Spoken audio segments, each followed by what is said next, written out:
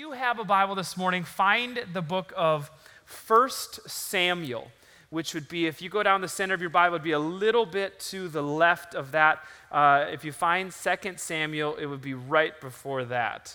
That's funny. It's not funny. Lame. But it is great to see you all today. Great to see you. I love church. For me, church matters.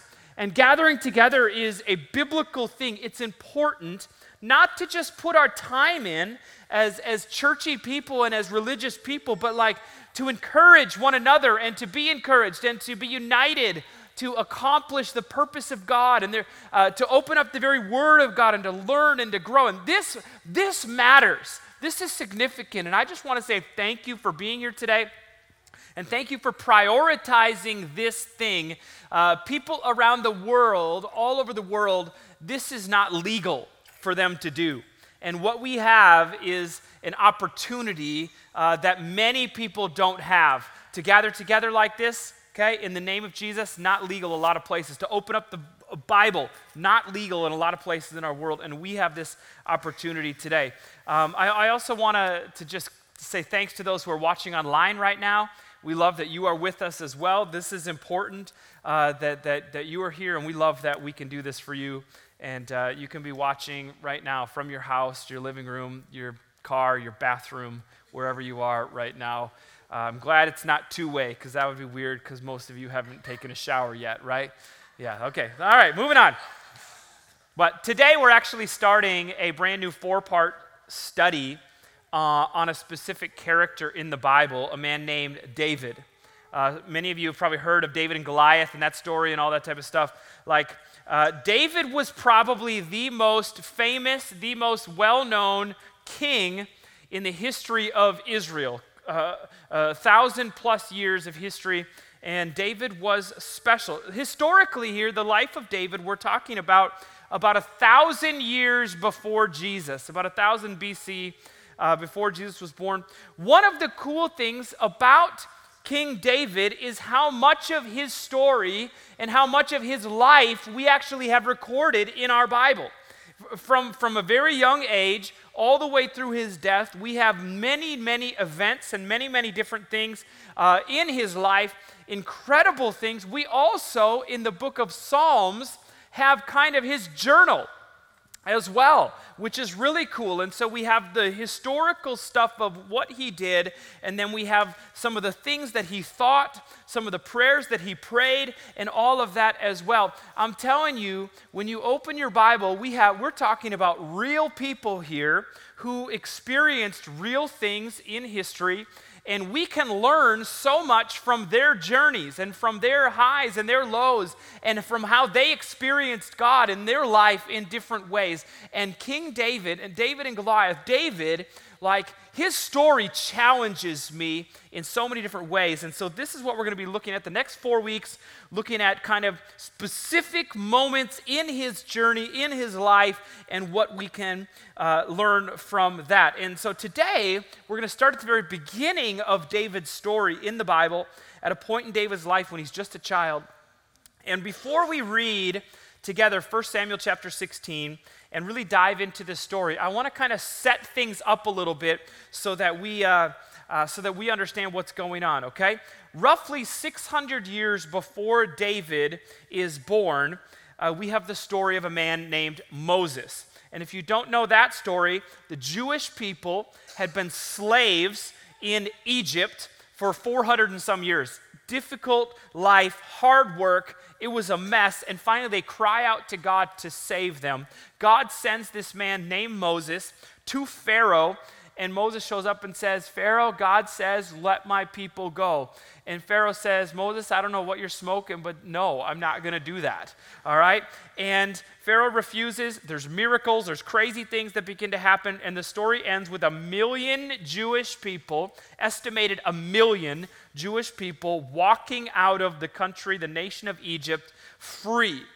40 years later, after wandering around for 40 years, these people settle in the land that God has promised to them, which is now modern-day Israel. God was leading them. They were following his lead. It was beautiful. It was how it was supposed to work. But in their freedom, and listen to this, in their freedom and their prosperity, over time, God just kind of gets pushed out the window. And the new generation of Israel's people kind of forget about God, the God that saved them, the God that blessed them, the God that did so much for them. In their freedom and their prosperity, they forget about him. All right? Out of this godless period of time for the Israelites, God speaks to a little boy named Samuel and says, I want you to be my spokesperson to these people. I want you to speak behalf of me. I'll give you the words to say, you just be obedient.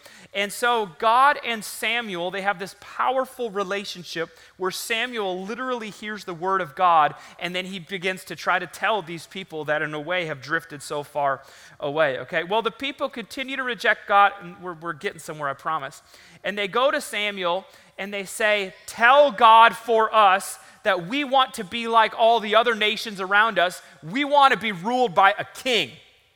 And God says through Samuel, that's not how this was supposed to work. That was not the deal. I'm kind of your king as God. I lead. I bless you. I'm in charge. And they go, no, not good enough anymore. We want our own king because all the nations around us have their own king. And God says through Samuel, he's like, I don't know if you want a king. Understand this, like a king will take your money in the form of taxes. And a king's going to take your sons in the form of like making an army.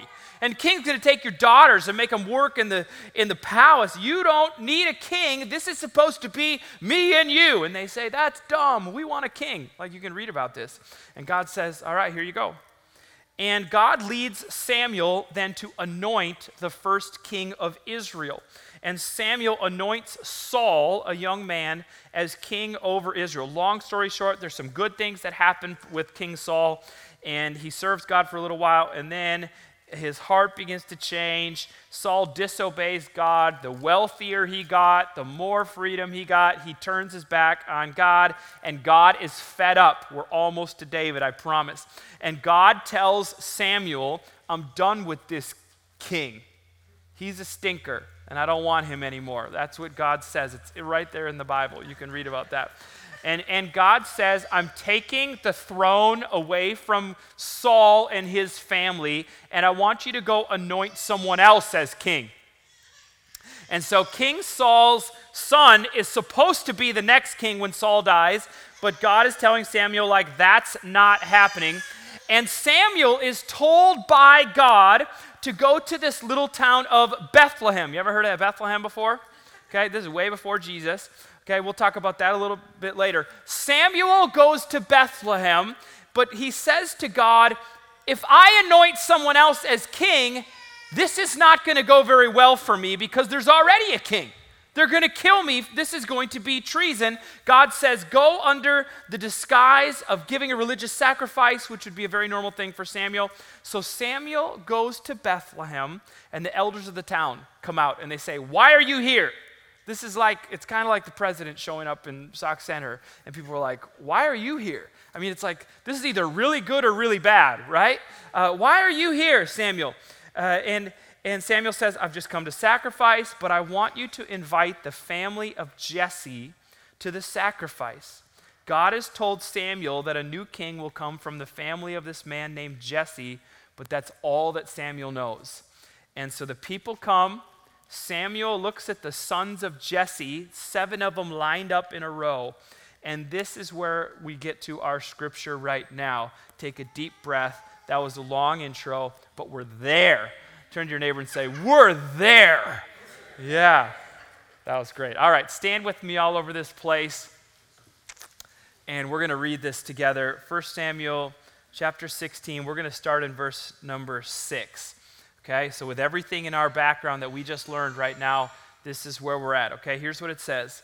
It says, when they arrived, Samuel saw Eliab and thought, surely the Lord's anointed stands here before the Lord. But the Lord said to Samuel, do not consider his appearance or his height, for I have rejected him. The Lord does not look at the things people look at. People look at the outward appearance, but the Lord looks at the heart. Then Jesse called Abinadab and had him pass in front of Samuel. But Samuel said, "The Lord has not chosen this one either." Jesse then had Shammah pass by, but Samuel said, "Nor has the Lord chosen this one."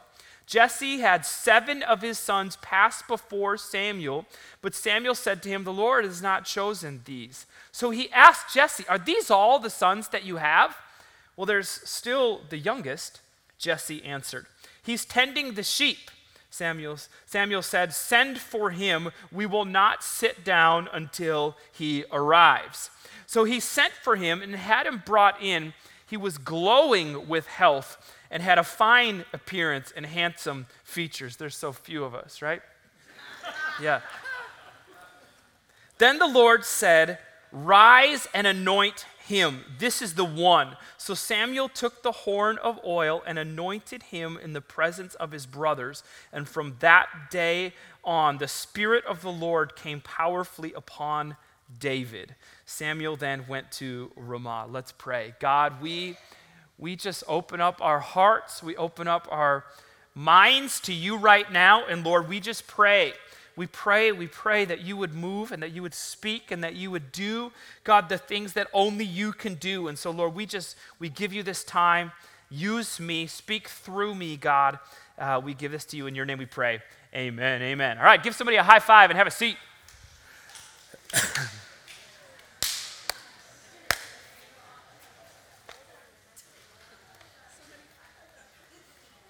All right, hey, listen up. Here we go. You ready? So God tells Samuel, "Go to the city of Bethlehem, to the family of Jesse, and you're going to find the next king." Samuel goes. The sons of Jesse are brought in before him. He looks them over, and he says, "Nope, nope, nope, nope, nope." And then he says, "Is this all the kids you got, Jesse?" And Jesse says, "Well, there's another little one who's out with the sheep right now. Go get him," Samuel says. Jesse called. David comes. Samuel says, "This is him." Takes this oil, pours it over David's head in front of all these people, in front of his family, different things, and anoints him king. And then the Holy Spirit comes and fills. That is our story for today. But within this short story, which is really the first time that we read about this man named David at all, there are a few very important things that we can learn and things that just kind of jump out in this story. Let's talk through a few of them quickly. Write these down if you're taking notes, okay? There'll be 3, and it's so great for taking notes here. You'll have like an outline when you're done. It's going to be beautiful. So pull something out, okay? All right, number one, here we go. Walking by faith is following God one step at a time.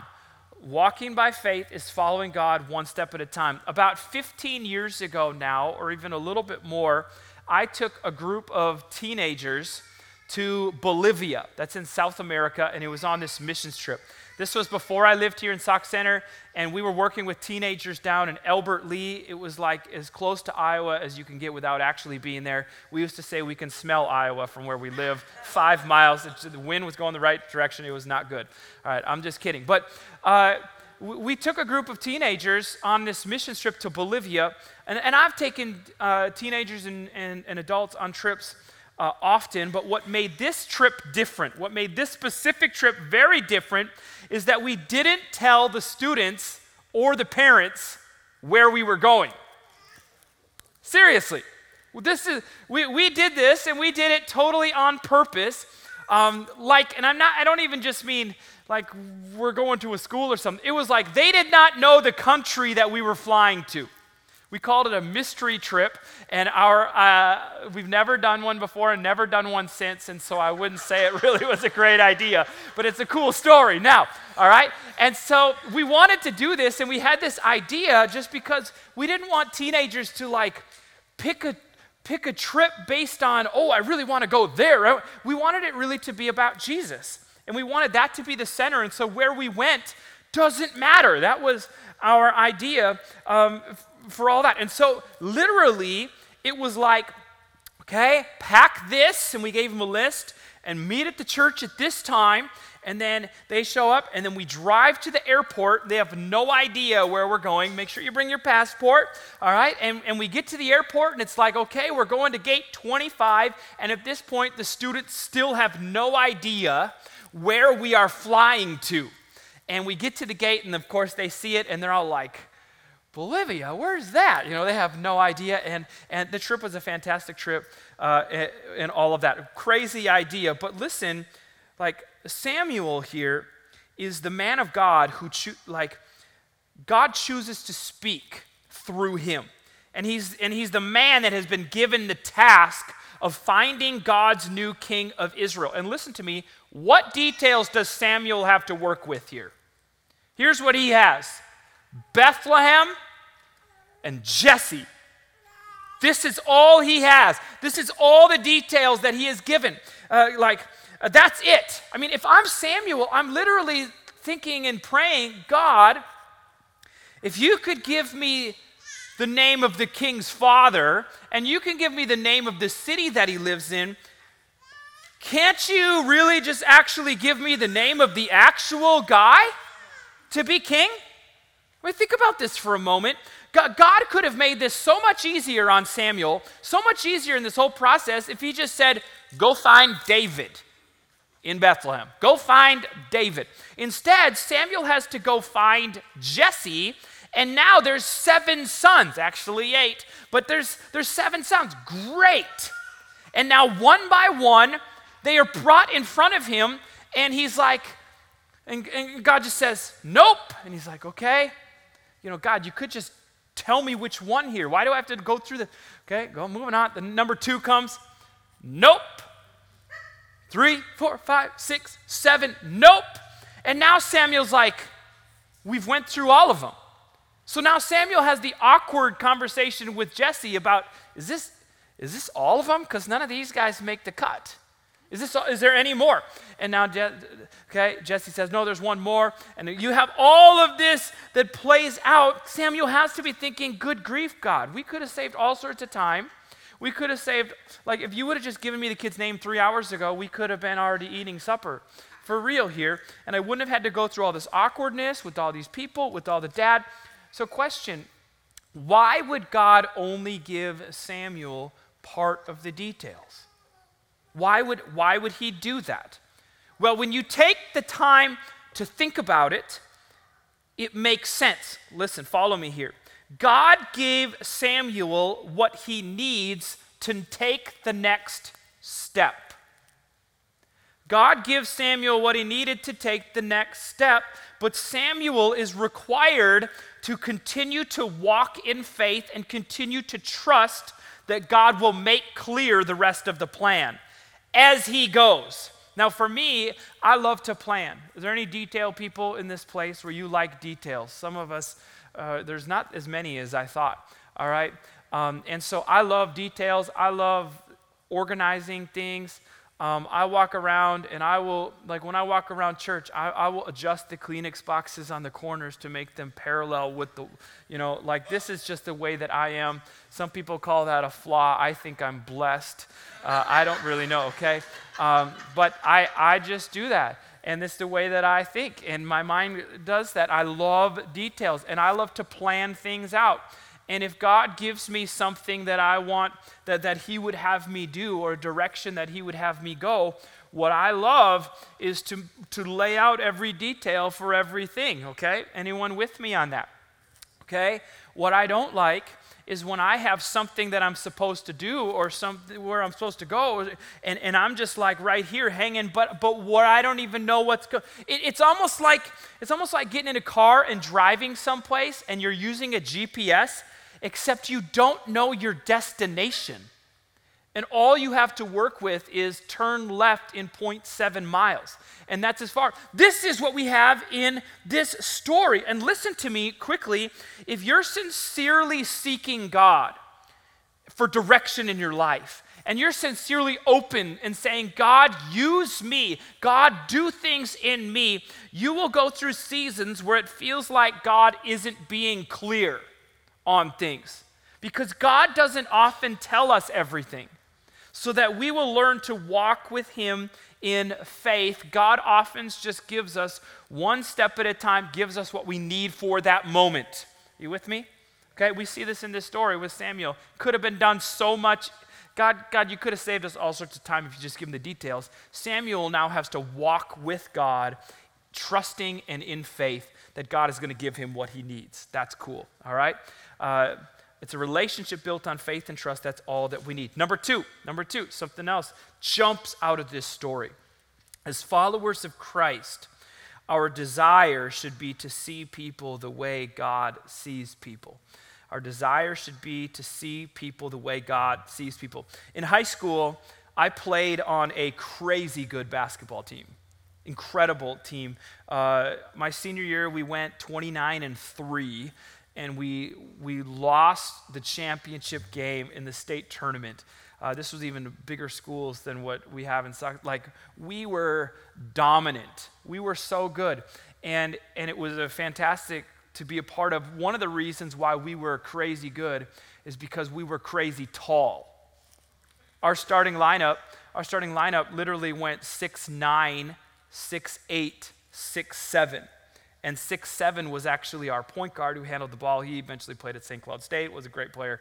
Okay, we were massive. We would walk into the gym of the opposing team, and the other team, who was usually there shooting around or whatever, they would see us walk in the gym for the first time, and they would literally all go,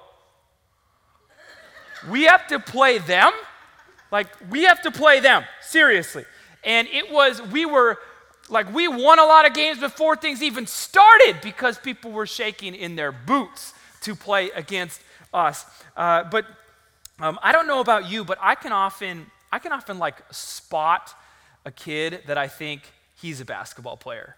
Okay, I can see that. Some of it has to do with like if you see someone who's tall and long-legged, like a young person walks in, often dressed in a certain way. Like I don't know about you, but I can tell, and I'm like, they play basketball. There's no question.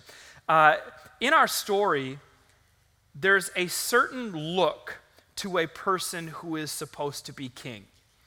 At least that's what everybody thinks, including Samuel. Picture this with me. Now Samuel comes to the feast, this place, and Jesse and his sons are there, and they're brought before him. And we're not told what any of them actually look like, except for David, but we're told how God responds to this situation. And it's interesting. Verse number 7, the Lord said to Samuel, "Do not consider his appearance." This is the son number 1 walks out. "Don't consider his appearance or his height, for I have rejected him. The Lord does not look at the things people look at. People look at the outward appearance, but the Lord looks at the heart." He says, don't be distracted by the way that he looks. Don't be distracted by his height. Don't be distracted by his appearance. The Lord doesn't look at what people look at. Now, understand with me that there's a reason why Samuel has this tendency to go this direction with the way that people look, and that is that the first king that Samuel anointed, that man named Saul, who now David is replacing because Saul is kind of a jerk face, like that guy right there had a certain look. And I want to show you this. This is just a few chapters before 1 Samuel chapter 9. Okay, it says there was this wealthy, influential man named Kish from the tribe of Benjamin. He was the son of Abiel, son of Zerah, son of Bechorah, we get all the sons of the tribe of Benjamin. Now listen to this, verse number 2. His son Saul was the most handsome man in Israel, head and shoulders taller than anyone else in the land. The first king that Samuel anoints, as king of Israel, is a man that is taller than anyone else in Israel, and he's crazy good looking. He stands head and shoulders taller than everyone else. If you're going to cast the part for a king, this is who you pick. If you're going to cast the part for an action movie, this is who you pick. This man looks the part in every single way. You know what I'm talking about, okay? And so And so here we have Saul looks like a king. The Bible says he's head and shoulders. And so back to David. Samuel is looking for the new king. That's his only experience is anointing a king, by the way, Saul. And he's looking for the new king, and he starts with the oldest brother. The oldest brother clearly is tall. He's clearly looks the part. And clearly Samuel stands up and says, bingo, this was easy. That's got to be him. And God says, don't look at what other people see. Don't look at things from your earthly, human perspective, because that's very different than the perspective that I have. The idea, God sees people in a very different way than we see people. The Lord does not look at the things people look at. People look at the outward appearance, but the Lord looks at the heart. Don't get caught up in the appearance. Don't get caught up in what you see. Don't look at what other people look at, because God sees things different. And this is hard for us. This is difficult as people. It's almost impossible, in fact, for us not to judge by the rules and the values of our surrounding culture. Like when we see a 6'8" teenager with long arms and an athletic build, I automatically think to myself, he plays basketball. And we come to conclusions immediately by simply what we see. And sometimes we're right, okay? The kid probably does play basketball, all right? We're right in that. But the lesson from the story today is very simple, and very simply that God sees people in a different way than we see people. He doesn't look at the outward junk like we do. We judge people before we ever meet them based on what they look like. God doesn't do that. God looks at people's hearts. And if we want to grow and if we want to become more like Jesus, then part of that process for us is praying and seeking God and saying, God, help me to see people the way you do. Help me to see people through the lens that you see them. Help me to see people the way that you see them, God, not the way that my human eyes see and not the way that my culture points at. We cannot let what we see become the louder voice in our head. We cannot allow the prejudices of this world to blind us to what God sees, to blind us to how God sees people. Now, let me give you a couple examples. We'll get a little uncomfortable for a minute. You okay with that? Two of us are okay with that, all right? The rest of you, pull out your AirPods, then you'll be good, all right? Someone just said, what's an AirPod? I don't know what that is. Okay, but think about this. If you're in St. Cloud, and you see a woman wearing a headpiece, what conclusions immediately come to your mind? Think about that for a moment. If you see a teenage girl carrying around a baby, what thoughts go through your head? If you see a young man with tattoos and piercings and a mohawk, what conclusions do you make? In different ways. If you drive by and see people smoking outside late at night outside the bar, what thoughts go through your mind, and what preconceived unhealthy things, ungodly things do we immediately come to conclusions about? Because the reality of this situation is every single person that I just described was masterfully and beautifully created by God. And we seem to rule out some of this stuff when we look at people and we say, I don't like that. I don't like the way that they look or what the perception that they are coming across as, and we actually begin to view them in a way as untouchable, as dirty, as dangerous, as whatever. And understand, some of the times we're right, but the idea is if we allow the way that we see people to really influence the way that we treat them, then we've all of a sudden missed the fact that God has made them, and it's God's desire for them to be in relationship with Him, and our mission is to help with that. Okay? That was better than you just staring at me. You should have at least nodded a little bit or said yes, something, okay? Come on. We cannot let that happen, okay?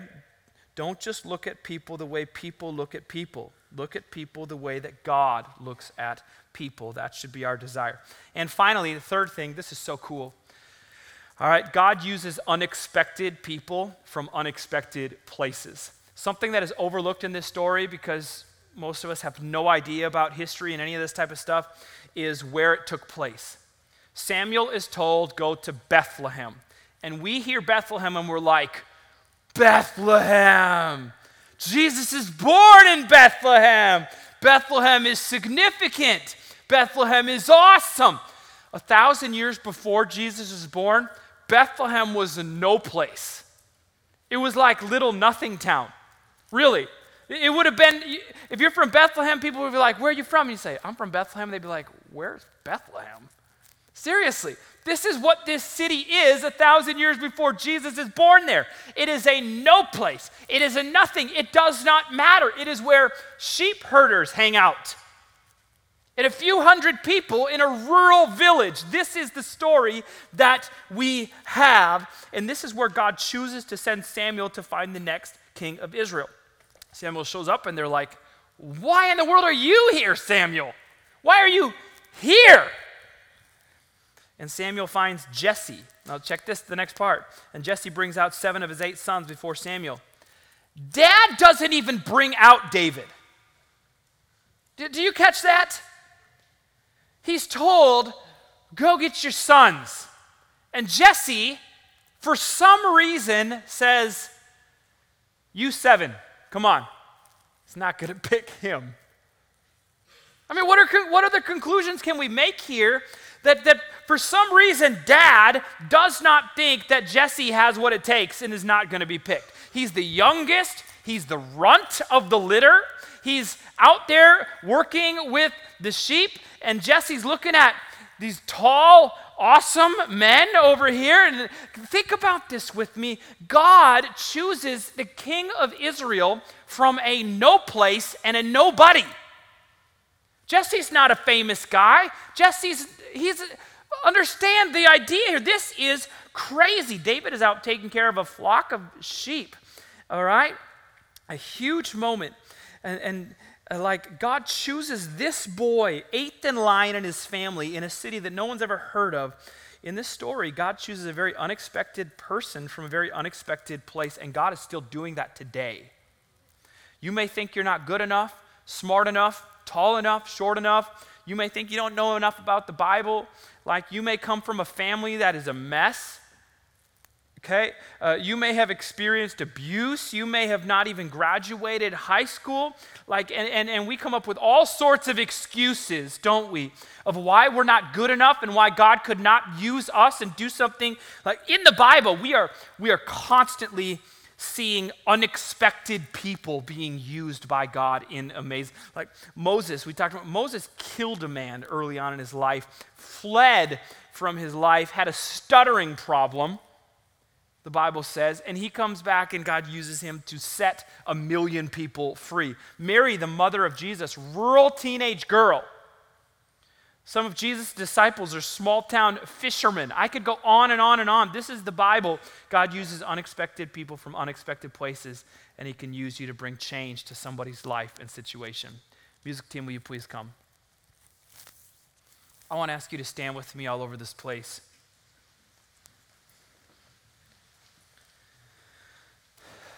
And before we're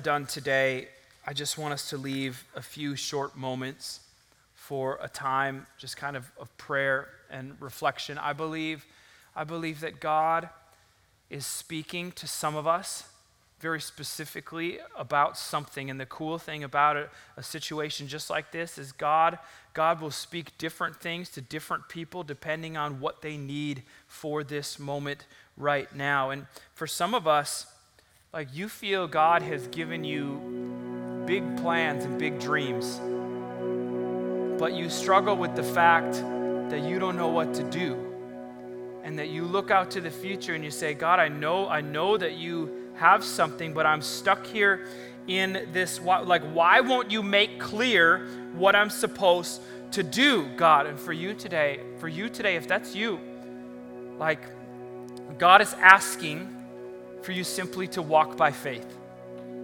To walk by faith. You're not always going to have all the answers. In fact, you probably won't. But God is asking you to trust, continue to walk by faith, not sight. Continue to seek God, and I believe you will see God show up in the moments when you need that. That's for some of us. That's for some of us in this place. Second, I think for some of us, probably all of us, but for some very specifically today, God is showing you some preconceived junk that you have in your life and in your mind about certain people that were created by God. And God is saying, I want you to love people. I want you to love people, no matter what they look like, no matter where they're from, no matter what they've done. I want you to love people. Will you love people? And for some of us, God is speaking that so clearly to us today.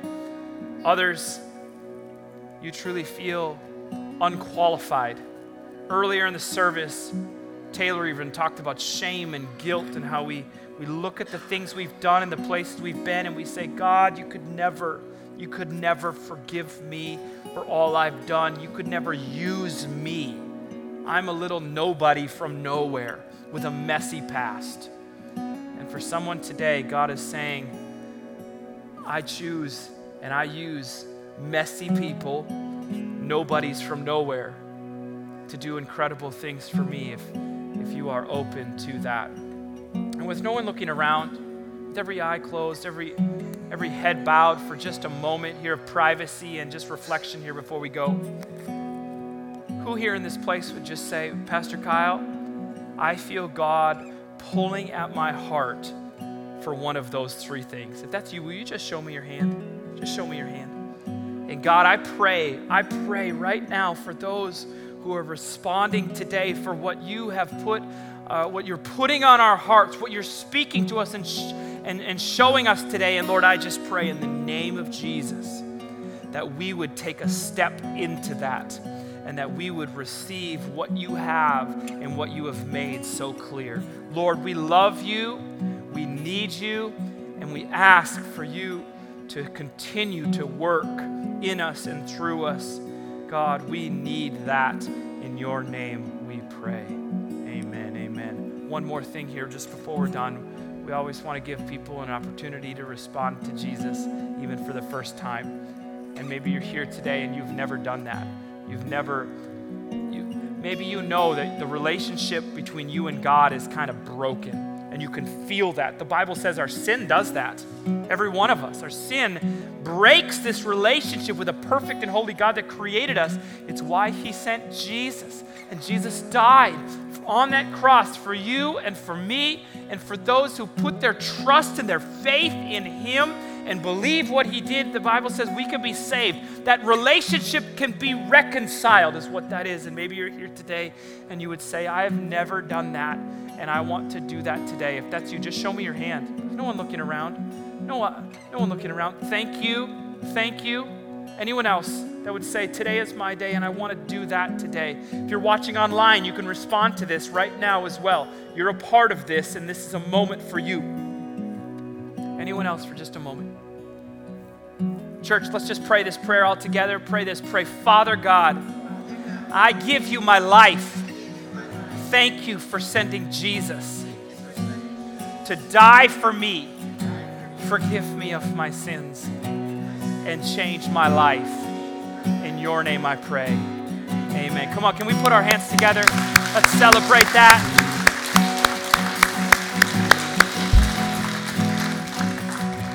God, I pray that as we walk out these doors today, that we would be more aware of you and your very presence every step of the way. God, wake us up, Holy Spirit. Change us, challenge us, move us, oh God. And it's in the powerful, life-changing name of Jesus we pray. Everybody said,